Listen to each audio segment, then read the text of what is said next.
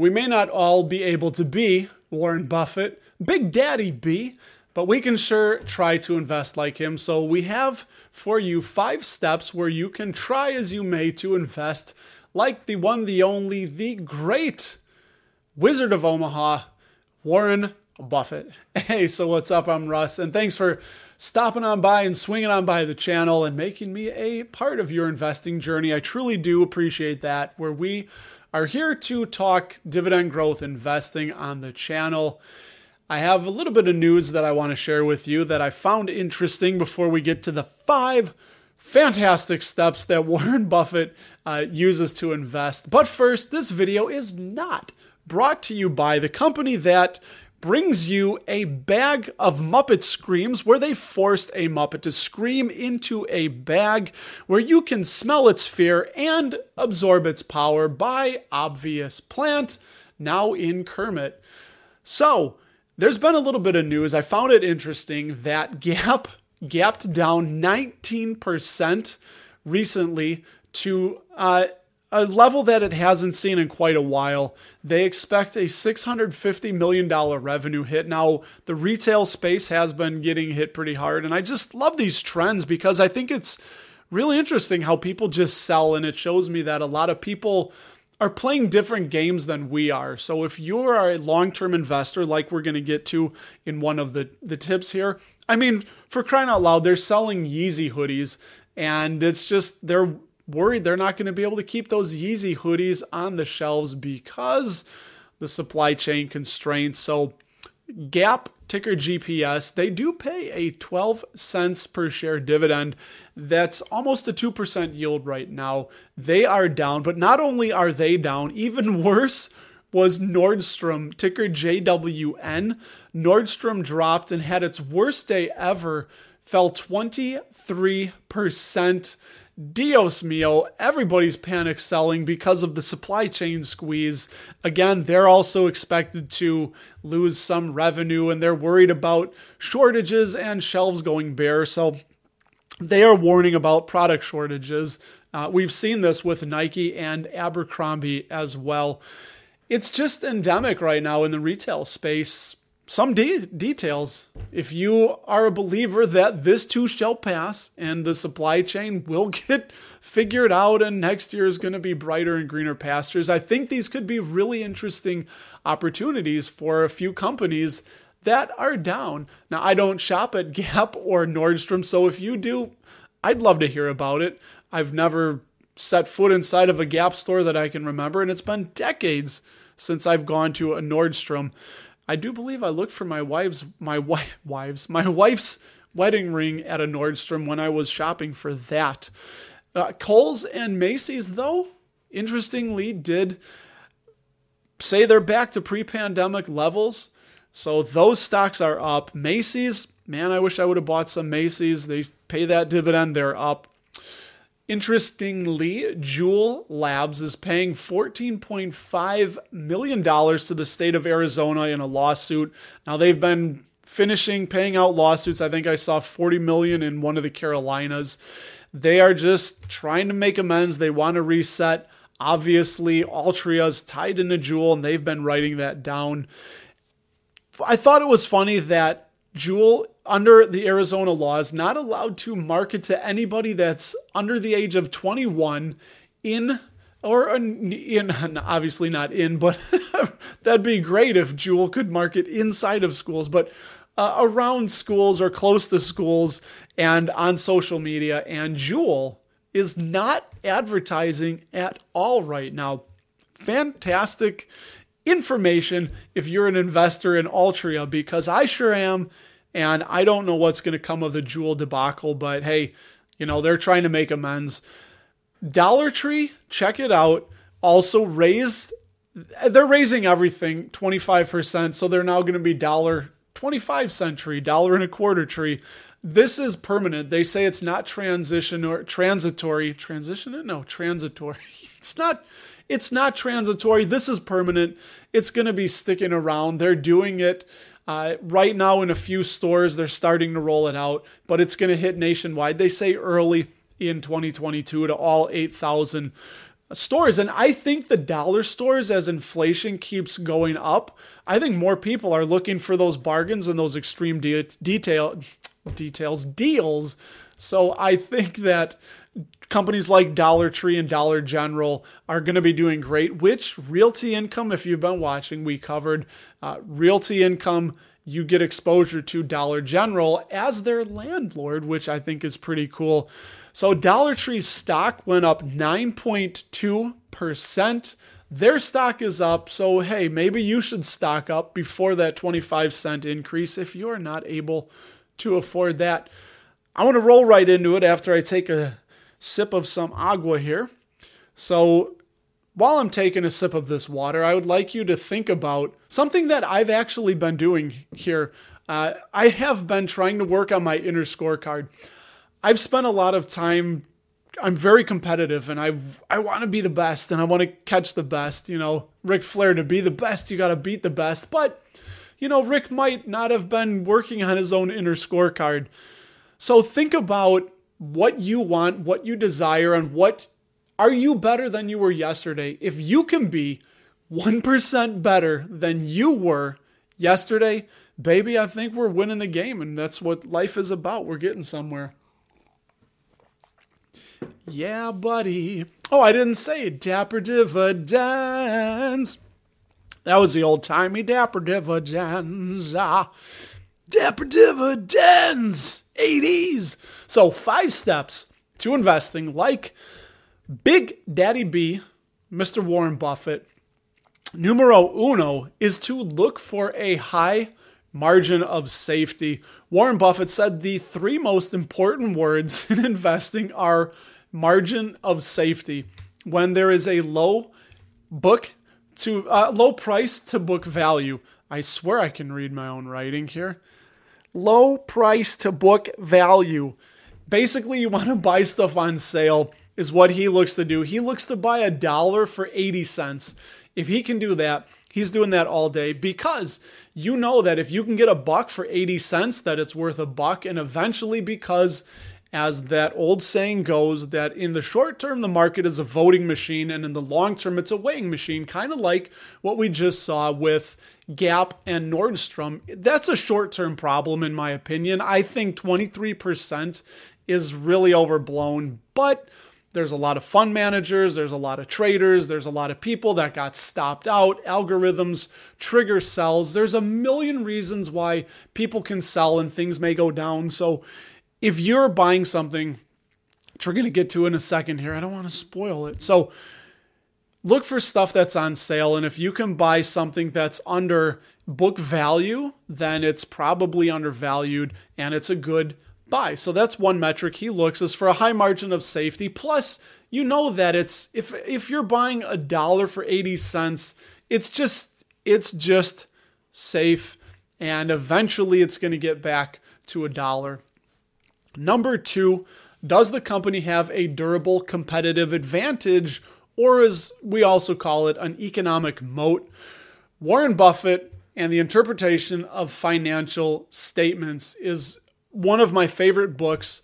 My friend over in Ireland, Engineer My Freedom, who is on Twitter, was recommended this book to me in the beginning of summer. I've gone through it twice. I've taken notes. I'm applying it. I'm learning it. I'm becoming one with the book. I'll have the link in the description below, whether you're watching on YouTube or listening to this on a podcast. It's an affiliate link, so I would get probably, I don't know, $1 or something if you buy it off Amazon through my link. But it is really just a solid book. I would recommend buying it and going through it the first time, underlining things you think are interesting.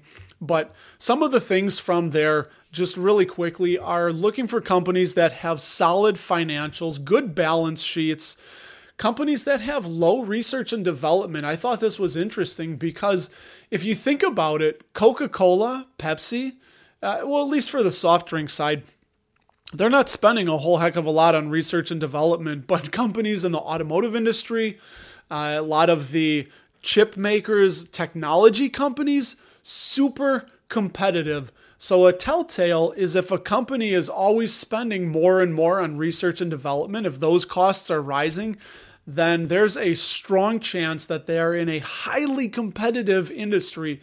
And it's tough to have an economic moat in a highly competitive industry. So he looks for low research and development costs, high total assets.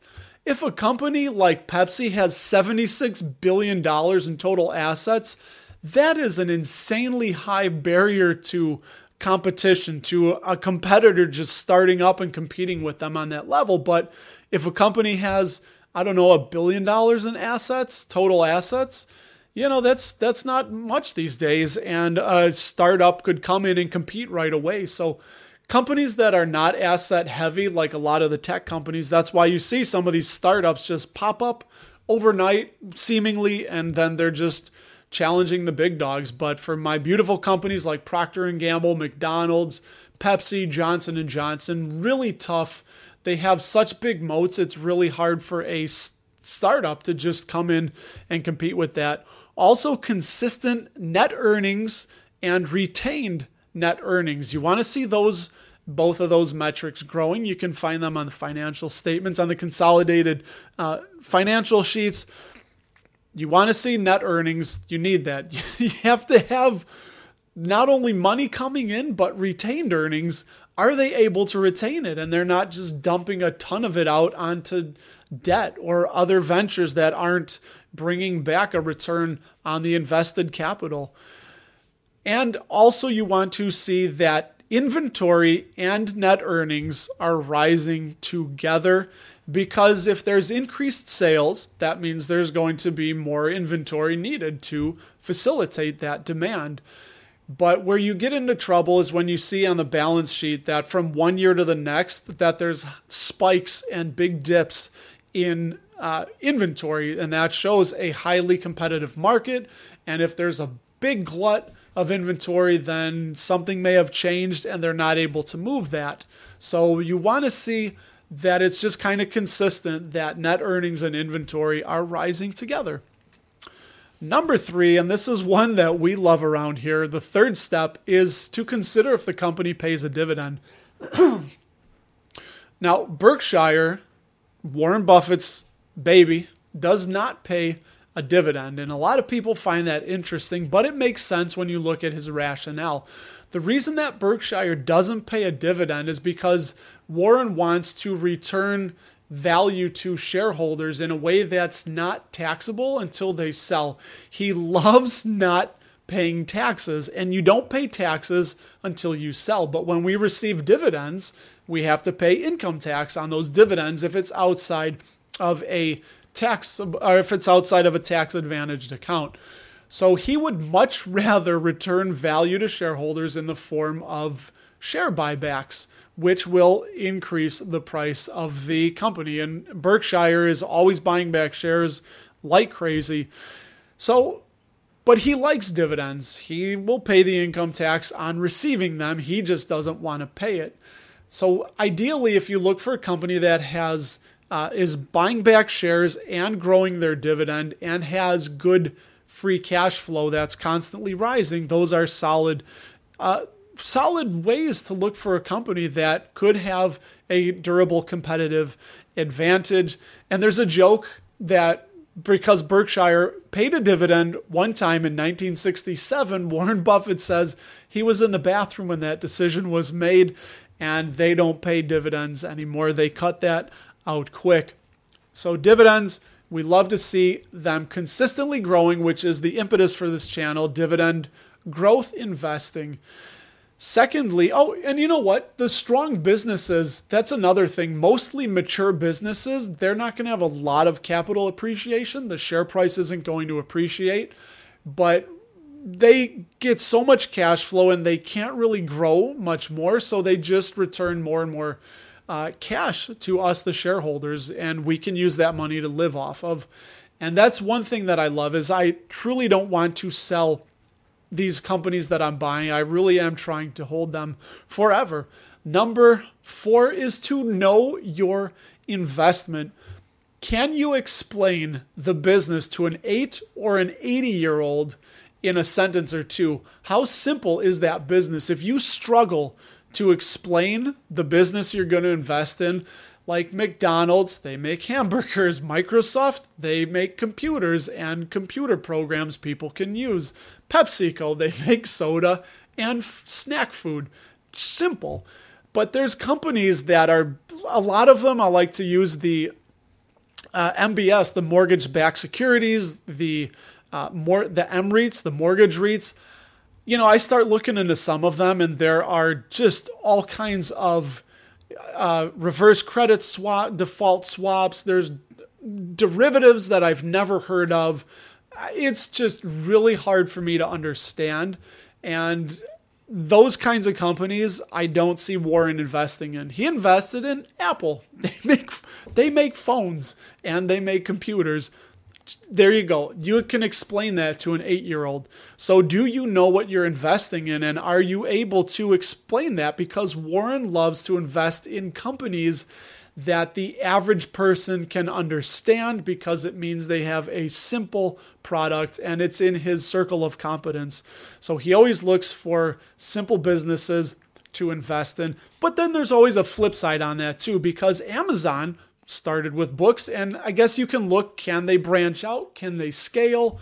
Where is the growth for some of these companies where Amazon, we didn't know they were going to take over the world, and maybe they can start with cars next. I mean, they're in the cloud, they're in the books, they're in food, they're in retail. They are just everywhere. And the last and number 5 one is, can you see yourself holding this for 10 years before you buy it? Warren Buffett's favorite period to hold for is forever. He wants to hold stocks forever, so he says. Now, obviously, they buy and sell, but ideally, it's forever. And he has said, if you can't see yourself holding, let's try that again. If you can't see yourself holding this company for 10 years, then you probably shouldn't buy it. And this is something that I use quite a bit. When I buy Johnson & Johnson, absolutely, I can see myself holding them for 10 years. McDonald's, yes. Starbucks, of course, I can see us holding Starbucks for 10 years. There's other companies that are a little riskier, like they don't pay a dividend, but Tesla, they're the king of the hill now until they're not. When will that be? It could be in 2 years. It could be in 200 years. We don't know. Procter & Gamble, I think I could see myself holding them for the next 50 years. I don't think Procter & Gamble is going anywhere. So again, if you can't see yourself holding it for 10 years comfortably and swanning, sleeping well at night, then you probably shouldn't own it. So that's what I love about studying some of these people. We may not be able to be them, these famous investors, but Warren Buffett has said that when he dies, he wants to be remembered not as a great investor, but as a teacher. If you haven't, listen to one of the Berkshire annual meetings. Really good stuff, listening to the questions that people ask them, to hear Buffett and Munger talking. They're just two gems that are still with us, and they have left so much information. It will literally take me a lifetime to go through everything that they've said or done, that we can study what they have indeed done. And again, I really highly recommend that book from Warren Buffett. So if you haven't, at least try and get it at the library if you don't want to buy it. But again, the link is in the description below. If you would like to buy it and help me out with $1 or $2, whatever I get from the Amazon affiliate link as well. Yeah, let me know what you think. What are some of your favorite tips for investing? I'd really like to know what they are. And hey, I've had a good time doing this. If you have enjoyed this, give me some ideas for another episode or what you'd like to hear me talk about. And as I say, if you were helped in any way, shape, or form, please don't hesitate and consider liking and subscribing the video, because it helps you, it helps me, it helps the algorithm, and it helps the world to be a better and much happier place where we can all live in peace and harmony. Yeah. So anyway, I love it. I love you guys. Thank you for tuning in, checking this out, and I will see you in the next video or podcast if you're listening on podcast land.